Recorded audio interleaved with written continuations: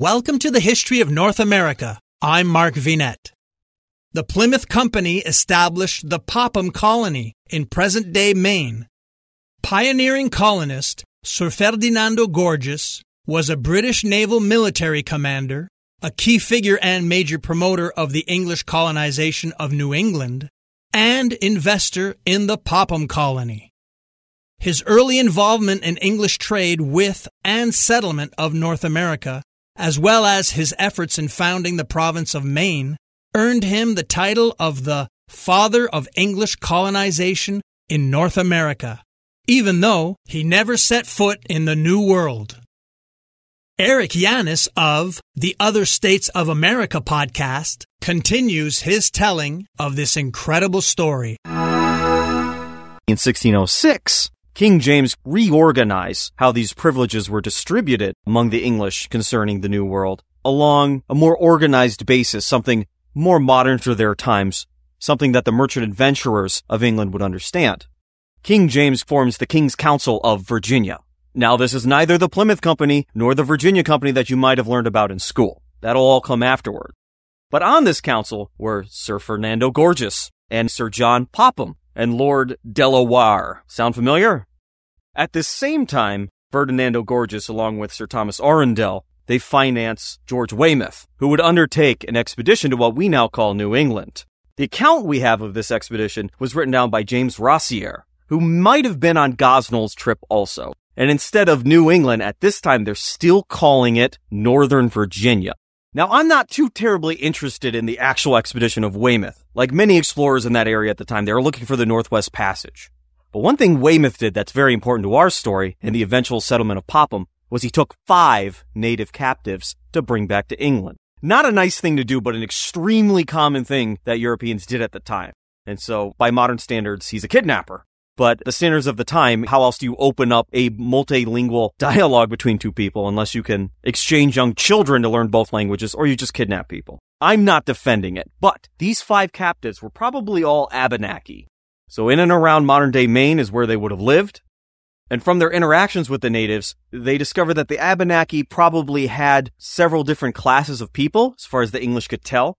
So one guy they took was named Tahandeho, or Tahanedo, and he was probably the Sagamore, or the sachem, a chief. And then there was Amoret, Sicawero, and Manedo. And Rossier classified these guys as gentlemen. Gentleman is an English term. It doesn't really relate to the Abenaki. But whatever their relation was in Abenaki culture, he identified Sassacomiat as being of the servant class. So maybe Sassacomiat was a captive, possibly from the natives of southeast New England, like the Narragansett, the Wampanoag. But these 5 men would influence a lot of the thinking of Sir Ferdinando Gorges and the future direction of colonization in what we would now call New England. So, of these 5, Gorges sent 2 of them to Sir John Popham, who I do not believe helped fund Weymouth's expedition. So maybe this was a way of Gorges to help draw Popham into investing more in his operations. The other 3 went with Gorges, whom he lived with. These weren't like captives living in a cell. They lived with him on his estate.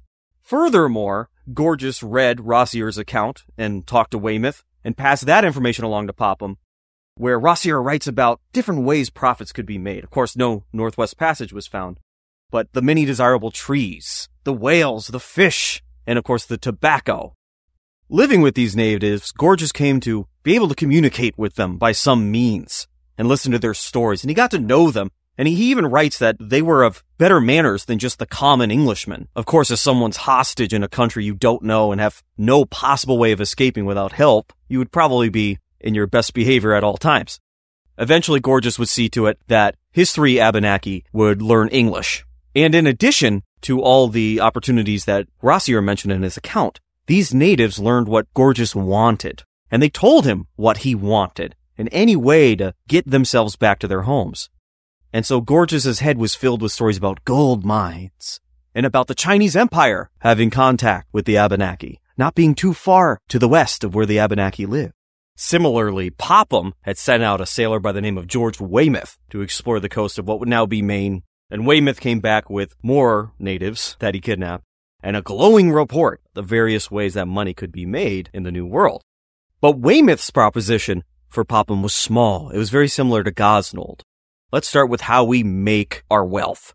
A small colony of just working-age men making money for us and themselves. And as the colony becomes more and more profitable, it'll grow from there. But remember, Popham is not a meat and potatoes guy. He's not a salt-of-the-earth fellow. He's in charge of the highest court in the land. At this very same time, he's overseeing the trial of Guy Fawkes. Yeah, that Guy Fawkes, the gunpowder plot. Hi, everyone. If you've been injured in an accident that was not your fault, listen up. We have legal professionals standing by to answer your questions for free. Call now and find out if you have a case and how much it's potentially worth. Call 800-218-6010. I'm here with spokesman John Wolf. So, John, tell everyone listening who should call right now. Well, Maria, first off, thank you for having me here. It's always nice to answer the listeners' questions. Now, as far as who should call in, anyone who's been injured in an accident and think you deserve compensation, give us a call right now. 800-218-6010. You'll find out if you have a case and how much it's potentially worth. Thanks, John. You heard it, folks. Take advantage of this opportunity and call now. 800-218-6010. Advertisement sponsored by Legal Help Center. May not be available in all states. Popham is a big deal. He, instead of seeing a small merchant operation that might have some growth afterward, envisions colonization on a far grander scale. A complete transplant of English society into the New World. Villages and farms as far as the eye could see. Rights and privileges and titles of nobility for the upper crust, extending, as it was with Sir Walter Raleigh and Sir Humphrey Gilbert, for hundreds of miles in all directions. This, of course, without much regard to Native American rights at the time. And so tying all of these things together, from the King's Council of Virginia, Lord Delaware, Gorges, and Popham start to construct a colonial merchant scheme for dividing up the New World in as far as the English could claim it. And in the hands of King James, this becomes the charter or patents of the two Virginia companies. Yes, there were two Virginia companies. From 34 to 41 degrees north latitude would be the Virginia Company of London. Bartholomew Gosnold will be a major investor and organizer of this company. And again, most of the investors would come out of London and the satellite areas around it. This in the oldest documents is referred to as the first company because its degrees latitude would roughly cover the zone that Roanoke occupied and the commercial monopoly held by Sir Walter Raleigh. And the land that they would have called Virginia, just plain old Virginia. The second company would be overlapping in latitude. So there'd be a middle area, roughly the middle states from our colonial era far in the future of this. That 3 degrees of overlap between the two companies would encourage competition between the two.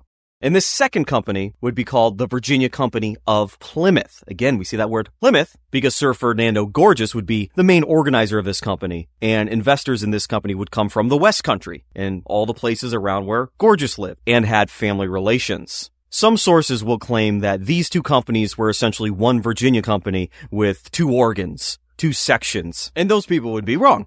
They're simply two separate companies wherein they're expected to compete with one another who happen to have their rights and privileges outlined in the same document in 1606 by King James. And over time, the Southern Company, or the First Company, became known as the Virginia Company.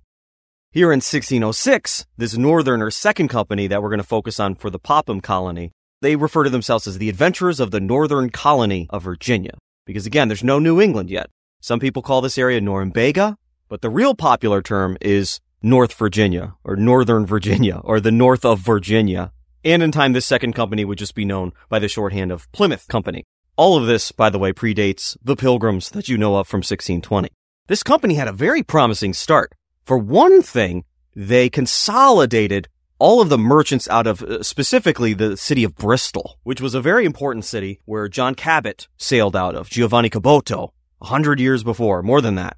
And since that time, out of this port city, there had been many of the merchant fishing and fur trading operations along the coast of Newfoundland and Maine and places that we would now call Nova Scotia. And so the Plymouth Company tried to roll up all those old interests into one common cause, one common direction. Why compete when we can all be part of the same company? And this Plymouth company, this northern company, the second company, they were actually ready to move a lot faster than the southern company, the first company, the one that's going to found Jamestown in 1607. Here we are in 1606, and Popham and Gorges are already sending out ships under the sanction of this new charter from King James. With settlers, they're not looking to go fishing, they're looking to build homes and stay a while.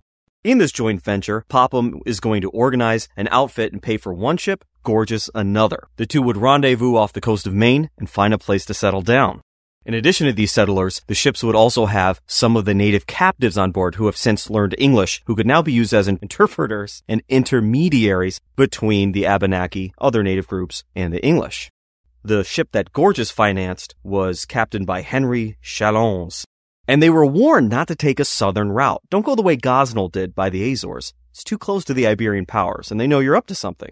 But they ignore that advice, and they end up being captured by the Spanish. The whole crew is turned into galley slaves. By some account, mere captives by other accounts. Either way, this is scuttled. Gorges' entire investment and the lives of all these people have been completely derailed and taken. Popham's ship left a little later, September of 1606. A terrible time to start a new colony off the coast of the North Atlantic. This ship was captained by Pring and Thomas Hanham, who was Popham's own grandson. They managed to avoid all the hazards and they make it off the coast of Maine. But of course, no matter the arrangements, they were never able to rendezvous with a ship that had been seized by the Spanish. And so they were weary of setting up a colony when only one of the two ships showed up. But they did scout out some potential sites for a colony, and most importantly, they brought back two of the natives, Tahanedo and Amoret. The hope was, despite being kidnapped, all the good treatment they received, and the fact that they now know English, they would be useful to the English in the next coming year, given that colonial efforts could be reorganized in England and more ships sent over. And that is precisely what happens in the year 1607. Check out the YouTube version of this episode, which has accompanying images. I'm Mark Vinette, and I hope you're enjoying the ride.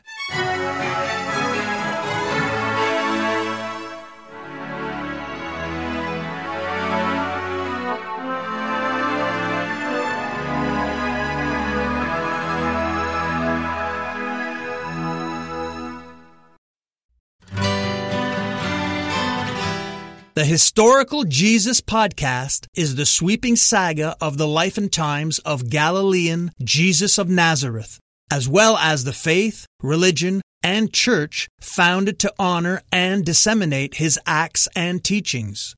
Join me, Mark Vinette, on this fascinating journey through time, exploring the many great works of Christian theology, literature, architecture, music, and art inspired by the words and deeds of Jesus Christ.